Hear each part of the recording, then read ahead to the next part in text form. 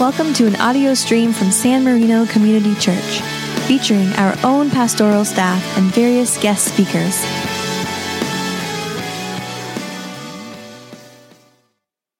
This morning, our text of Scripture comes from the Gospel of John, the 12th chapter. Jesus has now entered Jerusalem, and he's there for the festival, but he's not the only one there for the festival. I invite you to listen for God's word as it comes to us from the Gospel of John. Now, among those who went up to worship at the festival were some Greeks. They came to Philip, who was from Bethsaida in Galilee, and said to him, "Sir, we wish to see Jesus." Well, Philip went and told Andrew, and then Andrew and Philip went and told Jesus. And Jesus answered them, "The hour has come for the Son of Man to be glorified. Very truly, I tell you, unless a grain of wheat falls into the earth and dies, it remains just a single grain. But if it dies, it bears much fruit. Those who love their life lose it, and those who hate their life in this world will keep it for eternal life. Whoever serves me must follow me, and where I am, there will my servant be also. Whoever serves me, the Father will honor. Now my soul is troubled. And what should I say? Father, save me from this hour? No. It's for this reason that I have come to this hour. Father, glorify your name." Then a voice came from heaven. "I have glorified it, and I will glorify it again." The crowd standing there heard it and said that it was thunder. Others said, "An angel has spoken to him." And Jesus answered, "This voice has come for your sake, not for mine. Now is the judgment of this world. Now the ruler of this world will be driven out. And I, when I am lifted up from the earth, will draw all people to myself." He said this to indicate the kind of death he was to die. This is the word of the Lord. Thanks be to God. Will you join me in prayer? Gracious God, we have come to hear your word. So quiet within us any voice but your own, and speak to us now as only a living God can. For we pray in Christ Jesus. Amen. Now, I suspect that from the years in which I've been your pastor, when St. Patrick's Day comes around, you've come to expect a little something from the Irish. So I want to tell you a story that perhaps you've heard before, but an Irishman walks into a bar in Dublin. He orders 3 pints of Guinness and sits in the back room. He drinks a sip from each of the glasses in turn. And when he finishes them, he comes back to the bar and he orders 3 more. The bartender asks him, a pint goes flat after I draw it. It tastes much better if you ordered them one at a time. And the Irishman replies, "Oh, well, you see, I have 2 brothers. One lives in America and the other in Australia, and I'm here in Dublin. When we left home, we promised that we'd drink this way to remember the days when we drank together." The bartender kind of has to admit this is a nice custom, so he leaves it there, and the Irishman becomes a regular at the bar, and he always drinks the same way. He orders 3 pints and drinks sip after sip, one from each in turn. One day he comes in, he orders 2 pints. All the other regulars at the bar notice and they fall silent. He goes, and when he comes back to the bar for the second round, the bartender says, "Look, I don't want to intrude on your grief, but I want to offer my condolences on your great loss." And the Irishman looks confused for a moment, and then he says, "Oh, no. My brothers are just fine. I've just quit drinking."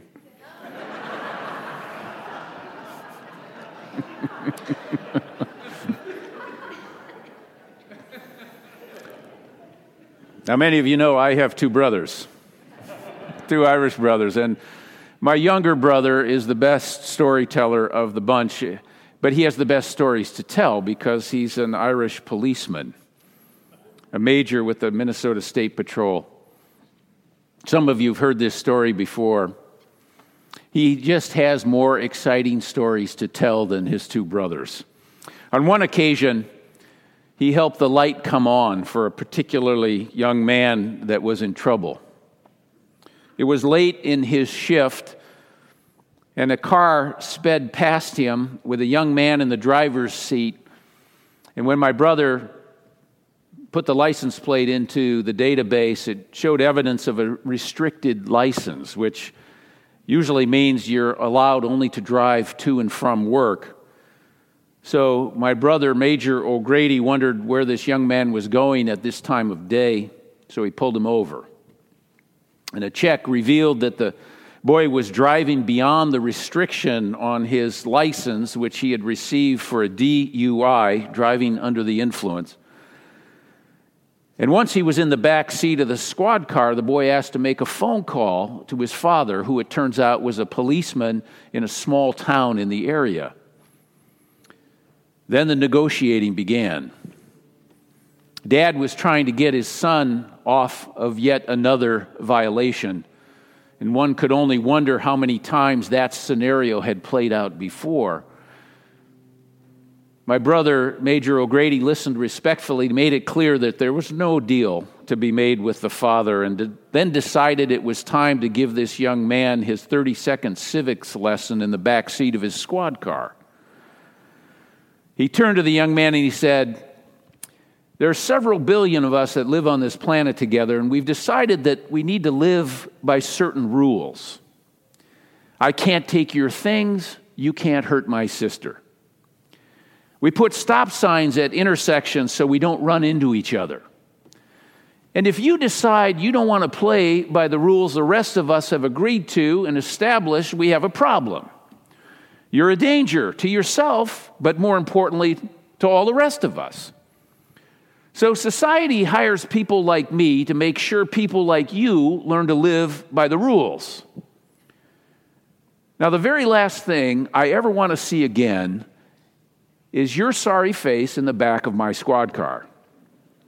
So I'm going to turn the screws until the light goes on.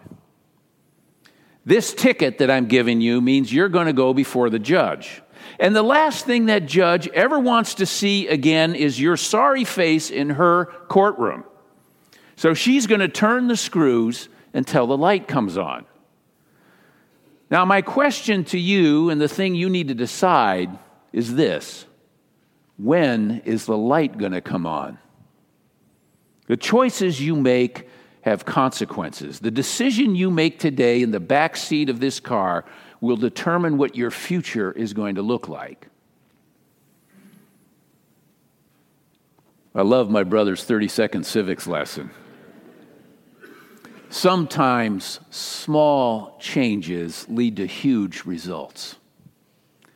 A seemingly simple decision in the back seat of a squad car, an act of the will, can set in motion an entirely new beginning, a real change, and it takes on geometric proportions and has a way of altering everything that follows after it. Just think of decisions you've made in your life. It may be a new beginning for those who've joined the church here this morning, a decision to stop drinking finally, a decision to get married. Perhaps you saw the story this week in the news in Florida. A new pedestrian bridge collapsed. It wasn't even in use yet. It was that new. Smashed cars. It left 6 people dead. And a missed phone call by the lead engineer that told of cracks 2 days before might have averted the tragedy if it had been received. A voicemail was left, but the employee was out of the office and didn't receive it until the day after the collapse. You know, it just seems to me to be a metaphor for so many of us.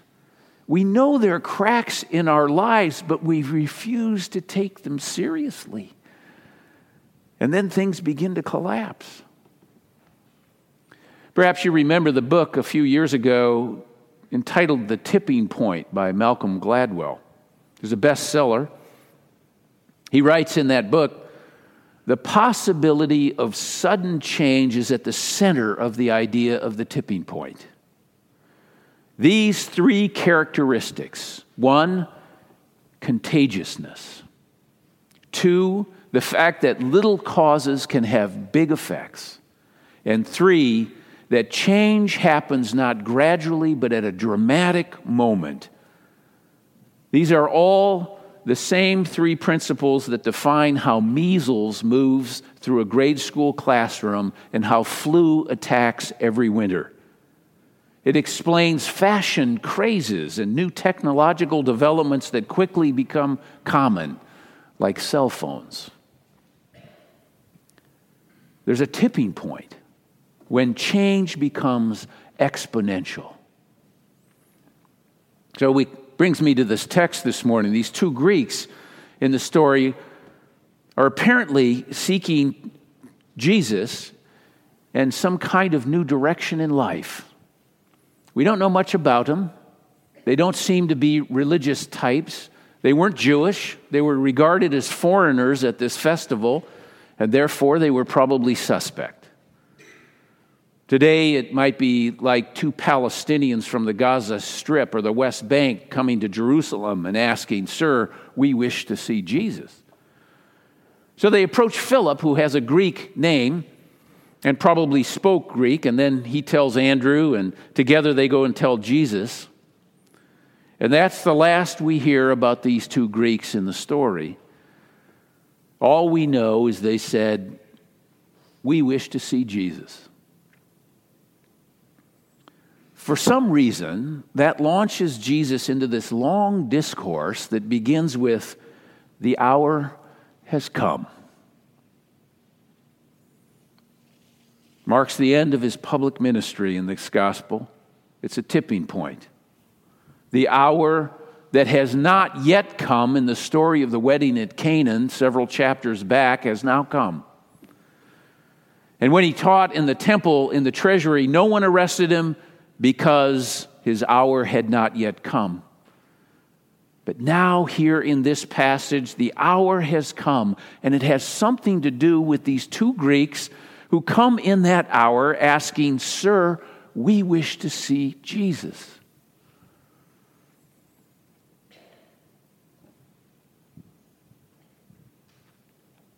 Now that Jesus' support is becoming contagious and extending around the world, the opposition to Jesus intensifies.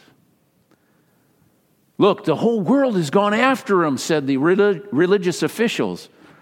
They couldn't prevent his popularity. His political star just kept rising, and it was changing the entire political landscape, and there was nothing they could do to reverse it. Those who were closest to him believed Jesus was the one who was foretold by the prophets, but even they had to learn to see things differently. They only saw what they'd been conditioned to see, and Jesus came from a completely different angle. He was not simply a nationalistic phenomenon. He was not, as Pilate would have placed over his head in a few days on the cross, he was not merely King of the Jews. Jesus would be lifted up, and he would draw all people to himself. The Greeks, the Romans, the Jews, the Americans, the Chinese, the Africans, the Taiwanese, the Hispanics, men and women, children, all people would be drawn to him. At the center of faith is a changed perspective. A changed perspective on who Jesus is, a changed perspective on ourselves, and a changed perspective on the world around us. And even the disciples didn't really begin to understand that at all until they saw the resurrected Christ. But Jesus gave his disciples something to believe in. And a light came on. And they risked everything. And they learned that you don't save your life by holding on to it and holding back. You lose it. You don't preserve the peace by avoiding conflict. You just create larger conflicts down the road. You don't go along to get along. You have to stand up for what's right and true. You live with integrity. You don't live avoiding conflict. You actually gain your life when you're willing to risk it for something you believe in. What will it profit to gain the whole world and forfeit your life, asks the Lord. A completely different compass that he provided. It pointed towards true north. And people throughout history have described what it's like to have been rescued by him. And they too were lifted up and finally found their way home. The light bulb goes on. The human heart turns from self-seeking to the worship of this Lord. You see, real change in life often begins in seemingly insignificant ways. The turning of a human heart. A mere conversation, an honest and open prayer, listening for the Lord of life.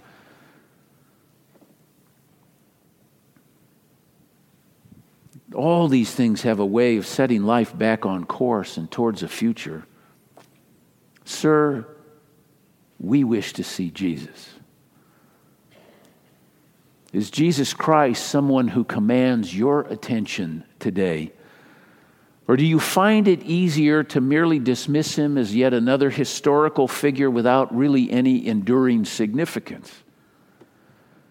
Well, maybe it's time to have a real conversation with God. If Malcolm Gladwell is right, change happens not gradually, but at one dramatic moment. You've probably heard the expression that people from time to time have a come to Jesus moment. Now maybe it's time for you and me to have one, or another one. I guess the question is for each of us, when is the light bulb going to go on? Let us pray together. Oh Lord, you know all things because you created all things. You know what we are, who we are, and what we're struggling with this morning. You know what needs to change in our hearts and lives. You know what will lead to life for each and every one of us. Lord God, we come this morning with a desire for some tipping point to occur in our lives, in our families, and in our world. Bring about the change we need and you want. For we pray in the name of Jesus Christ, our living Lord. Amen.